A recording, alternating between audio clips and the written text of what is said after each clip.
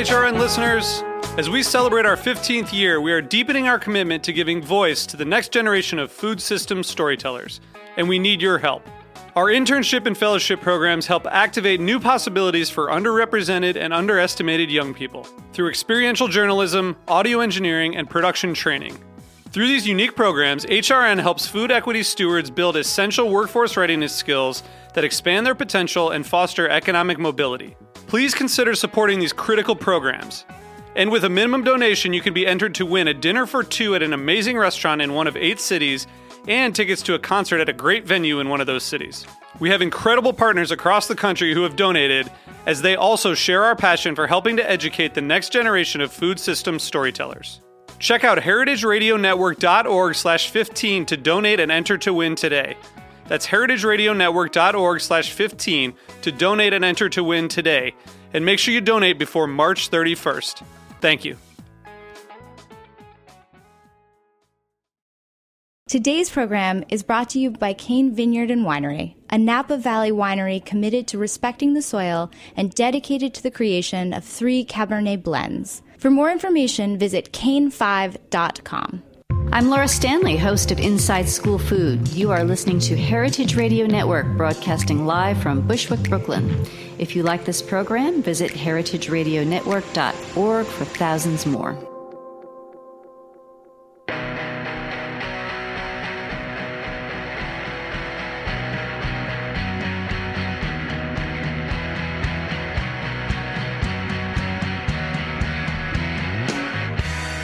Hello, everyone, and welcome to Eating Matters, where we talk about food policy and how it impacts all of us. I am your host, Kim Kessler, with the Resnick Program for Food Law and Policy at UCLA's School of Law, and we're broadcasting from Roberta's here in Bushwick, Brooklyn, on the Heritage Radio Network. Today, I am pleased to be joined by Joanna Frank, who is the Executive Director of the Center for Active Design, a not-for-profit organization committed to transforming design practice to make health a central priority in future development. I first got to know Joanna when I was working as the food policy advisor for the Bloomberg administration, and she directed the city's FRESH program, which we'll talk about later. And I am very pleased to have her joining us here today. Hi, Joanna. Hi. How are you? She's here in the studio with me, which is very nice. A nice change from my phone interviews. Nice to have you here. Thank you. So I want to start off by just having you, active design isn't a term that everyone's familiar with, so just tell us, what does active design mean? Sure. So active design really is looking at the evidence base and how to use that to inform architecture and urban planning design decisions. And really we're looking to influence more opportunities for physical activity and food access using design. So the connection between food access in particular and food isn't that obvious. How do you describe that connection? Sure. So, active design looks at the design of neighborhoods, streets, buildings, and it is within those kind of design elements that you find retail. So you find grocery stores, you find areas for farmers markets, places within buildings for community agriculture, gardening, for rooftop gardening, which is becoming more popular. And all of those design decisions are within planners and architects and real estate developers. And so we are really promoting design strategies that provide more opportunities for those kind of opportunities for food retail, food access. And how does the center work to promote those concepts? So we have looked at the evidence base, mostly health evidence, and translated that into these practical design strategies, which we presented first as a set of guidelines, which were published actually by New York City in 2010. And that was really a comprehensive look at how you can use the design of the built environment generally to affect the risk of chronic disease, which includes obesity. And so looking at active transportation, active recreation, active buildings, which is really about the vertical circulation of buildings, and then food access also. And even built environment is something that is talked about a lot in the food context, but I don't think everyone knows what it means. So how would you describe food environment? built environment, food environment also, actually, we can talk about, but built environment. Yeah, so the built environment is really the makeup of your neighborhood. So the design of the streets, the design of the intersections, how dense the buildings are within that street, what the kind of the ground floor feels like as far as, can you look into the ground floor of buildings? All of those things really make a difference to the feel and the design of your built environment. So your neighborhood, basically. So as you referenced a little bit in talking about the principles of active design and architecture have always been integral to the development of cities, of course. But what isn't as obvious is how architecture has to respond to the health needs of cities and also contributes to the health outcomes in cities. How have the changing health problems of cities influenced city planning and architecture? So this brings up a great opportunity to talk about the precedent for active design. So the population used to, the majority of the population used to die from infectious disease up until about 1940. So it was well over 60% of the population dying of infectious disease. And what was interesting about the response from government to the infectious disease epidemics of that time was that there was really a built environment approach to how to address those. So we looked at how to offset overcrowding in Lower Manhattan, because that was leading to all kinds of infectious diseases. Like tuberculosis or... Yes, tuberculosis, cholera. How to get clean water to the people living in the cities. And so reservoirs and the Croton Viaduct and so on were designed for New York City and eradicated waterborne disease almost overnight. And then parks. One of the big rationales for parks, including Central Park, was to provide lungs for the working man, I believe, is the quote from the time. So there was this understanding that the design of our neighborhoods, the design of our city, could have a very positive impact on the health of people living in the cities, and it did. So there was a great precedent of using the built environment to address public health. It's so interesting about parks, because I think you definitely think the health connection is about physical activity, but to hear you talk about in those terms that it was also about space and sanitary conditions and fresh air for people is a fascinating connection. Yeah, and it's great that it was recognized at the time. So that was interesting.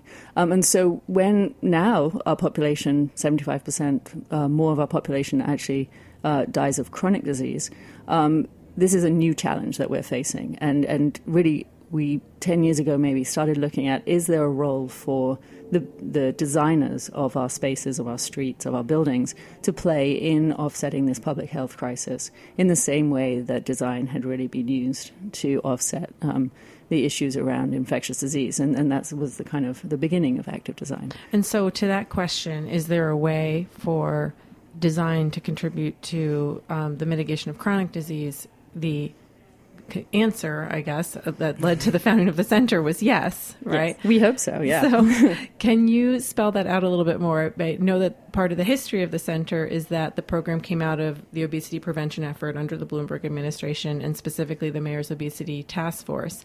But what is that connection between obesity and the work that you're doing? So the research base, the health research base, about 10 years ago, started to really indicate that the design of where you live, where you work, where you go to school, was having a really dramatic impact on your risk of chronic disease. And the evidence base has continued to develop that some of the highest risk factors for developing chronic disease are around inactivity and lack of access to nutritious food and a poor diet. And so those are the two main risk factors that we consider. Another risk factor is smoking. It's not something that we, that's not our thing, but still important. So the two big issues that we're looking at is how do you reduce the risk of chronic disease by increasing the physical activity and increasing access to nutritious, affordable food. And it was really the beginning of this research base and translating it into design strategies that became active design. And what is nice now that this has been going long enough that a whole new generation of buildings have either been built, streets have been redesigned using these principles, and we're now able to do evaluations and research to see if this is actually having a positive impact. So if you actually see more physical activity in residents, or if you actually see different behavior patterns, essentially. Absolutely. You're able to measure that. Yeah. Well, one of the things I think about these concepts of active design is that they can operate a little bit in an invisible way. So we can hear about this and have it sound really nice, but not necessarily know it when we see it or be conscious of it when we see it. So I'm wondering if there are examples that you can give that many New Yorkers may have encountered or be familiar with that reflect active design. Sure. So, I mean, my office is actually next to a wonderful example of active design, and that's the New Fulton station, the subway station. So there is a lot of evidence, a lot of health evidence, behavioral research around that if you see a staircase before you see the elevator, that you are many times more likely to actually take the stairs if you're going to first and second floor. If you put glazing in the doors, and you can again see the stairs. And explain what glazing is. Glass. Yes, that's one of those things I learned when I first started working with city planners who told me, talked about glazing and glazing. Sorry. And then they said, that means glass window. Yes. Okay, thanks. Glass windows. So also if you have like beautiful design elements, I mean, we are really affected by design. One of the things about active design is we want to entice you to want to walk down that street. We want you to want to go to the farmer's market because it's a great experience. It's convenient, and it's something that you want to actually feel. Like, what does it feel like to walk down that shady street with all that interesting, can I say facades, with all those interesting storefronts? Yes. And so we know what impacts people's behavior, people's choices. And a lot of those pieces of evidence are behind the design strategies. Or even art. I know I read in your materials about using art to pull people into a more physically active space or way of transporting themselves. Absolutely. So some of the just really kind of tangible and easy. I mean, this stuff is not rocket science. This stuff is really just good design, but understanding the impact it has on behavior is the thing that makes it, really important to prioritize. So you are many times more likely to walk down the street if there are trees, if there's visual interest, so there's kind of an interesting facade, or if there's an interesting destination at the end of the street, if there are benches, which is kind of counterintuitive, but if you think about kind of all ages of the population that are using the city, if you have benches, people are more likely to set out on that journey if they know that they can actually pause along the way. And that's actually really important with grocery stores. If people are walking to a grocery store and they have somewhere to pause along the way, then that will actually increase the distance. Than the suburban model that we're used to with the sprawl and just a huge parking lot, usually in a big building. Yeah, absolutely. What is it? I actually haven't been to the New Fulton Street station yet, and I used to go to that station so often, but what is it about that station that makes it active? So, I mean, it's the design elements. It's really glorifying the stair and the vertical transportation. So the vertical, the way that you move up and down that space vertically, which in New York City is a very vertical city anyway, because all of our buildings, most of our buildings, not Roberta's, most of our buildings are vertical. And so you have the opportunity for wonderful staircases and ways of actually the Fulton Center. They get light all the way deep down into that subway station, which also we know behavior is very much affected by natural light as well. So that's a big positive. And then signage also. So telling people, if you take the stairs, you burn calories, or if you take the stairs, you will add X number of years to your life. Maybe that's we'd like to say that. But if you have motivational signage for people and telling them, just reminding them, prompting them to take the stairs, we know also research tells us that will increase the number of people using the stairs, and it continues to increase the number of people. It isn't just a once-off, a one-off. So it's a lot of the same kind of nudge concepts that are used in other work on food and promoting healthy food, or reformulating school lunch lines to put the fruit at the beginning as opposed to at the end, and using the data to find out how effective those changes really are. So I want to come back to food as more specifically and drill down on some of the specific examples where these kinds of principles have actually impacted the accessibility of food and also water. I know, or easily accessible drinking water is one of the things that you're working to promote also. And one of the projects that you have recognized is a school that uses active design to cultivate health.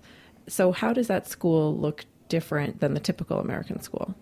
So this school is actually in Virginia, the Buckingham County Primary School, and we gave it a Center for Active Design Excellence Awards, which we just started last year. So the school itself, the story is interesting because the school was planned, but before any design was started, the school authority actually worked with a couple of different schools of medicine to look at the grade school population and to see what their most pressing health needs were. And that isn't a typical design process. Wow.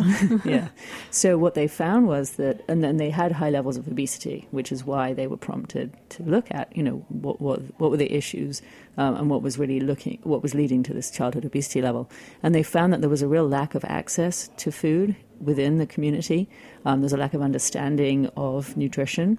And then there was just this lack of interaction with food and with growing and with plants and with the whole process. And so the amazing leap, was made, and that was of looking at the health evidence and actually decided to use the school design to address the childhood obesity issue.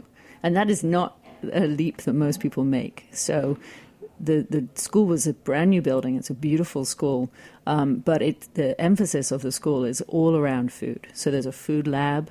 There is a wonderful thing called a tasting garden where the children get to just pick leaves of all kinds of edible plants just as they pass by. And they just pop them in their mouths and they have like a basil leaf on their way to math or something. But I just love that proximity of the children's daily lives. And really what we talk about is just daily routines. We're not talking about going to the gym. We are talking about your daily routines, just that daily opportunities to kind of have a more physically active and better opportunities for good food. So what happens in the food lab at that school?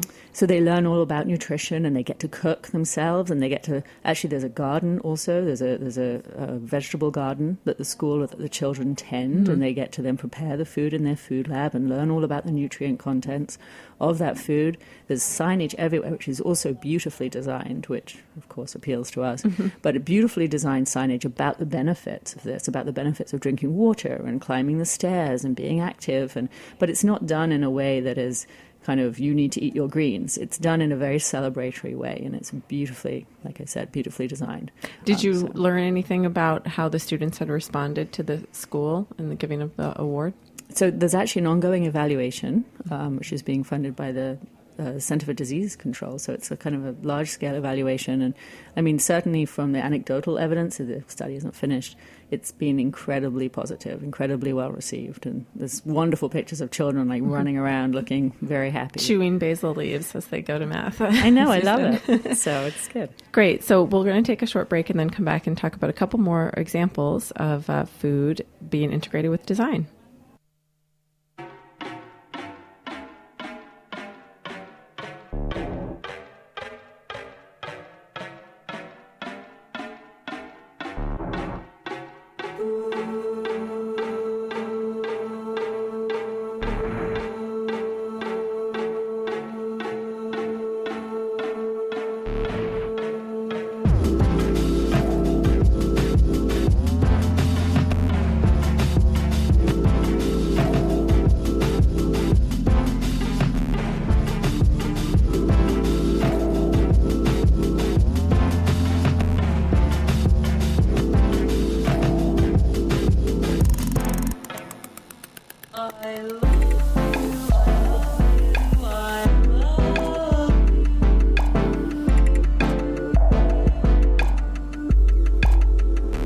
You are listening to Communication by Fote.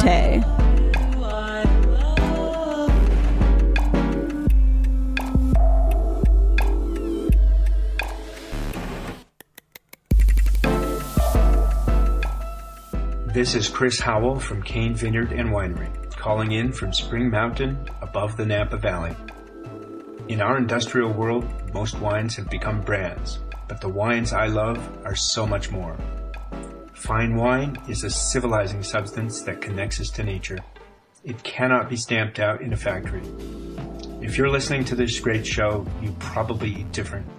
I urge you to drink different too. Go deeper. Cane5.com. We are students at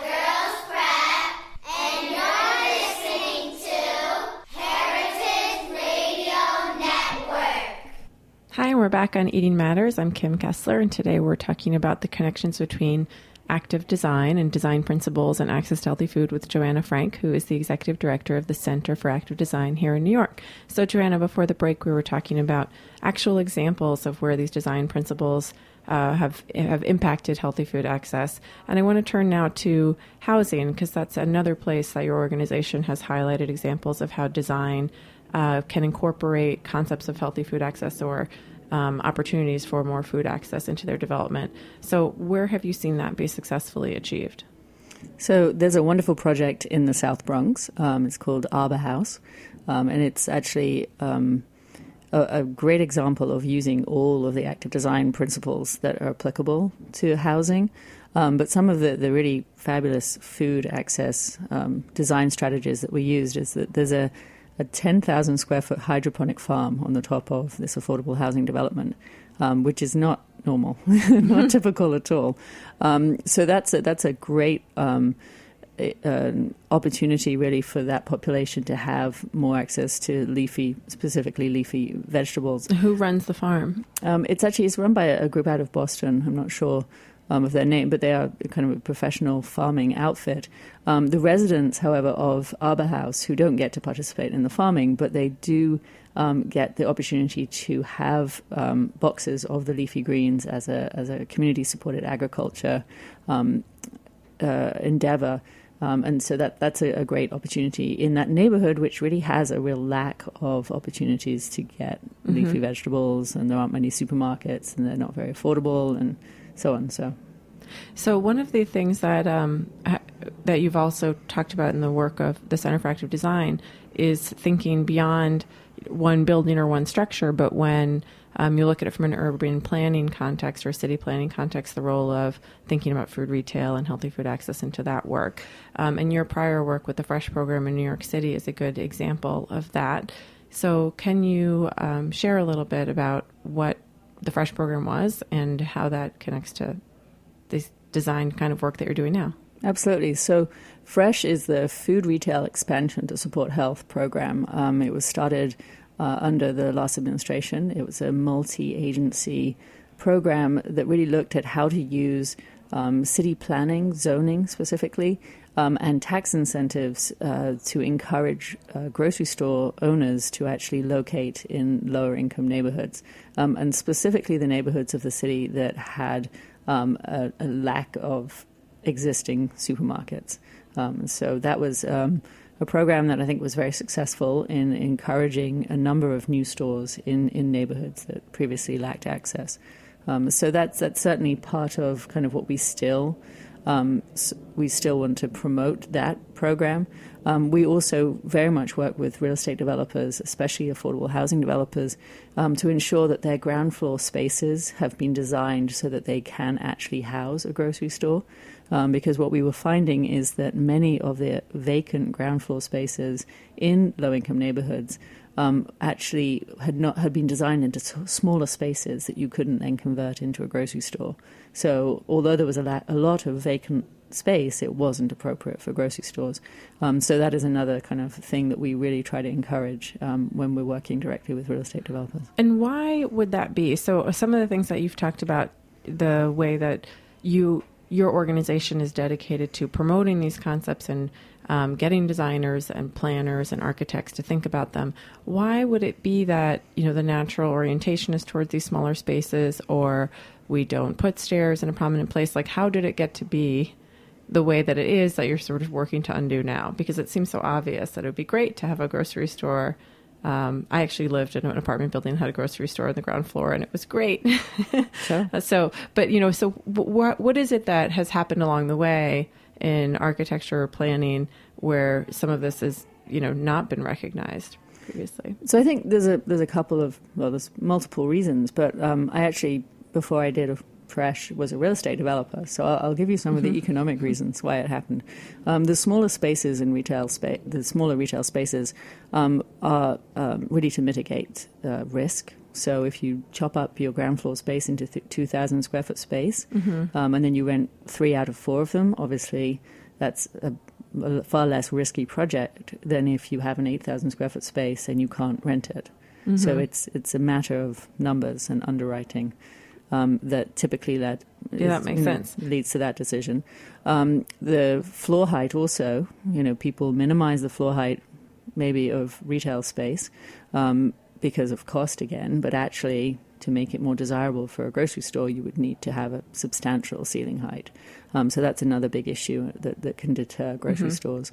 I think that the stair issue is interesting because we have these amazing examples of monumental stairs from 100 years ago, prior to elevators.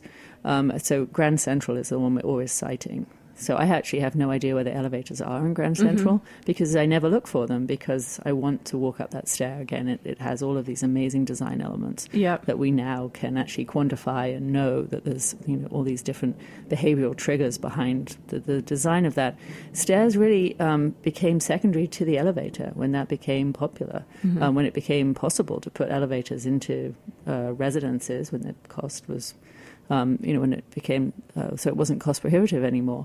And then the stairs were just relegated to being about fire egress and safety and exiting a building. And there was really no celebration of the stairs. And then they just, they were pushed to the least valuable space in a building, and they were totally bound by codes as far as fire code and so on. And that was their role. They were seen as secondary to the elevator. The elevator was the primary way of moving up and down a building. And I think that was in an era where the car was king and the elevator was king, and that was kind of, that's how we progressed. What we're now seeing, and the unintended consequences of those design decisions to make our cities, kind of prioritize car movement rather than pedestrian movement or bike movement, which is kind of where we get into what we get into when we talk about active transportation, was really this celebration of technology and of using our tools to move around, our new toys. Right. So, but we, obviously we've now got to the point where we need to start to really be conscious of the decisions we're making because the current generation of children will have a shorter lifespan than our generation if we don't reverse the obesity crisis that we have. Are there things that you learned in your work on the FRESH program, as director of the FRESH program, that are relevant to your work today or that give you insights about the challenges of doing this kind of development? Sure. So I think active design is absolutely a multidisciplinary approach. So we translate that health research across many different professions. So, and that's the same with FRESH. So for the FRESH program, it had multiple different agencies. You had public and private sector partners for that. And you really needed to be able to move between those different professional interests, the professional language between each person, the priorities of each different profession. And that's the same with active design. We're working with health professionals, we're working with design professionals, we're working with real estate developers, and we're working with, say, housing authorities. I mean, everybody's interests are very different, and it's important that we are able to speak about this in a way that will really resonate with the audience that we're working with. So we work very closely with real estate developers, and that's a different set of ideas really for why they might be interested in applying these than when we speak to a city. Right, or a Department of Health. Absolutely. Right. And so I think that the idea around design being an elite good has changed a little bit in the overall world because there's been this great democratization of design that we've seen in consumer products. But when it comes to buildings and architecture, I would say there's maybe still a perception that that's more expensive, that's not going to be as readily available. Is that a pushback that you get? And what are the facts behind that? Are these principles that can be affordably incorporated into all kinds of development?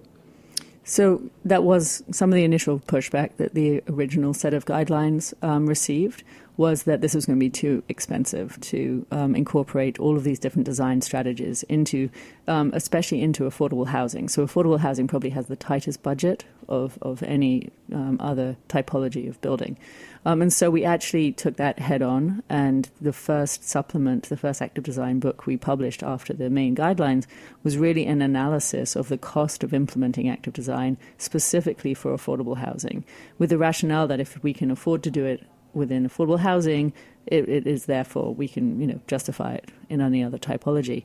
And so what we found was, with a broad analysis actually, which was countrywide, there were a lot of strategies that, as long as you implemented at the outset of a project, so before the project had really been designed and certainly before it had been financed, that there were a lot of things you could do that had no cost. So locating the stair in a central position doesn't cost any more money when you're just moving it around on a piece of paper. If you're creating really desirable and well-lit spaces in the outside that then could be used for community gardens, for instance, again, that's something that you can do at the outset of a project without a cost. There were then another set of strategies that had a cost, but the cost was a low cost, and certainly something that you could afford to do if you made them a priority over some other design decisions. And then there are strategies that have very high cost. The hydroponic farm at Arbor House, obviously, that was a significant cost. That wasn't part of the typical affordable housing budget, but actually it was funded by local elected officials. So there was enough of an argument made that this was going to be a greater good, a great benefit for the community, that funds were able to be raised for that. So the cost issue was a big issue. We now work with a lot of private real estate developers nationally.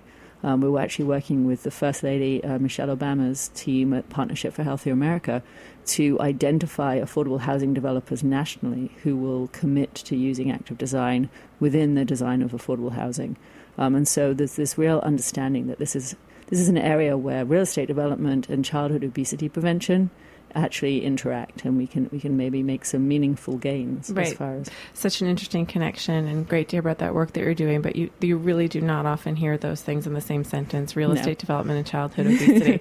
So we try. And you're working on changing that, so it's very exciting. So I want to ask you, before we wrap up, are there one or two anecdotes? You're talking about all the data collection that you're in the midst of, and that example as well of the report that you did on to answer the cost question, but are there one or two anecdotes that you can think of that give you confidence that the projects that you're working on and the principles that you're working to promote work?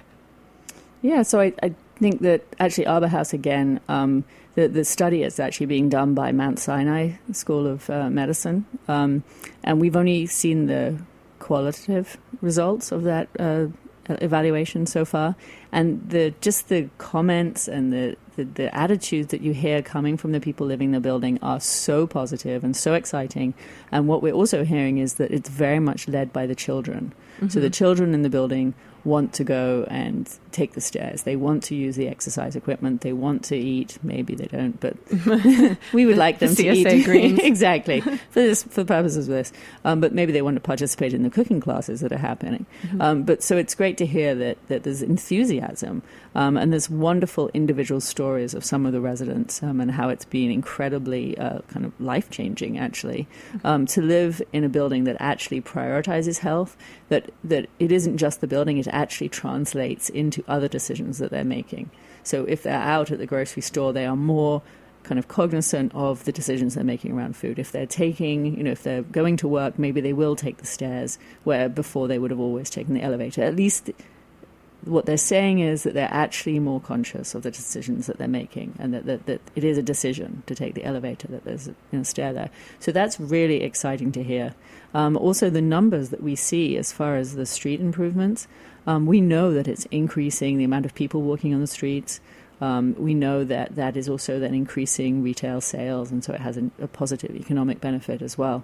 So the data actually, although it may be a geeky anecdote, seeing the data is actually really exciting, that we can actually measure that there has been an increase in physical activity. And as you know, there's actually beginning to be a decrease in childhood obesity levels, which, there's many reasons for that, but hopefully we have some small part to play in that. Yeah, well, there's no one answer to that. So it's excellent to hear about your work and this additional strategy. That's Joanna Frank, the Executive Director of the Center for Active Design, and a lot of these materials and resources are available on your website, right, Joanna? Yeah, it's a free download of any of the resources. And then there's a lot of other information that's case available studies there. and inspiration for thinking about good design. So Joanna, thank you so much for joining us today. That brings us to the close of this episode. I want to thank Tim Archer for our show music. The show is available as a podcast at iTunes and Stitcher and here on Heritage Radio Network. I'm Kim Kessler, and thank you for listening.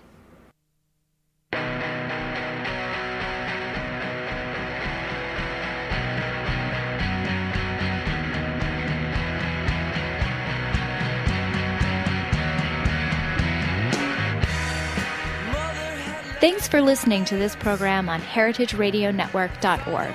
You can find all of our archived programs on our website or as podcasts in the iTunes Store by searching Heritage Radio Network. You can like us on Facebook and follow us on Twitter at heritage_radio. You can email us with questions anytime at info@heritageradionetwork.org. Heritage Radio Network is a 501c3 nonprofit. To donate and become a member, visit our website today. Thanks for listening.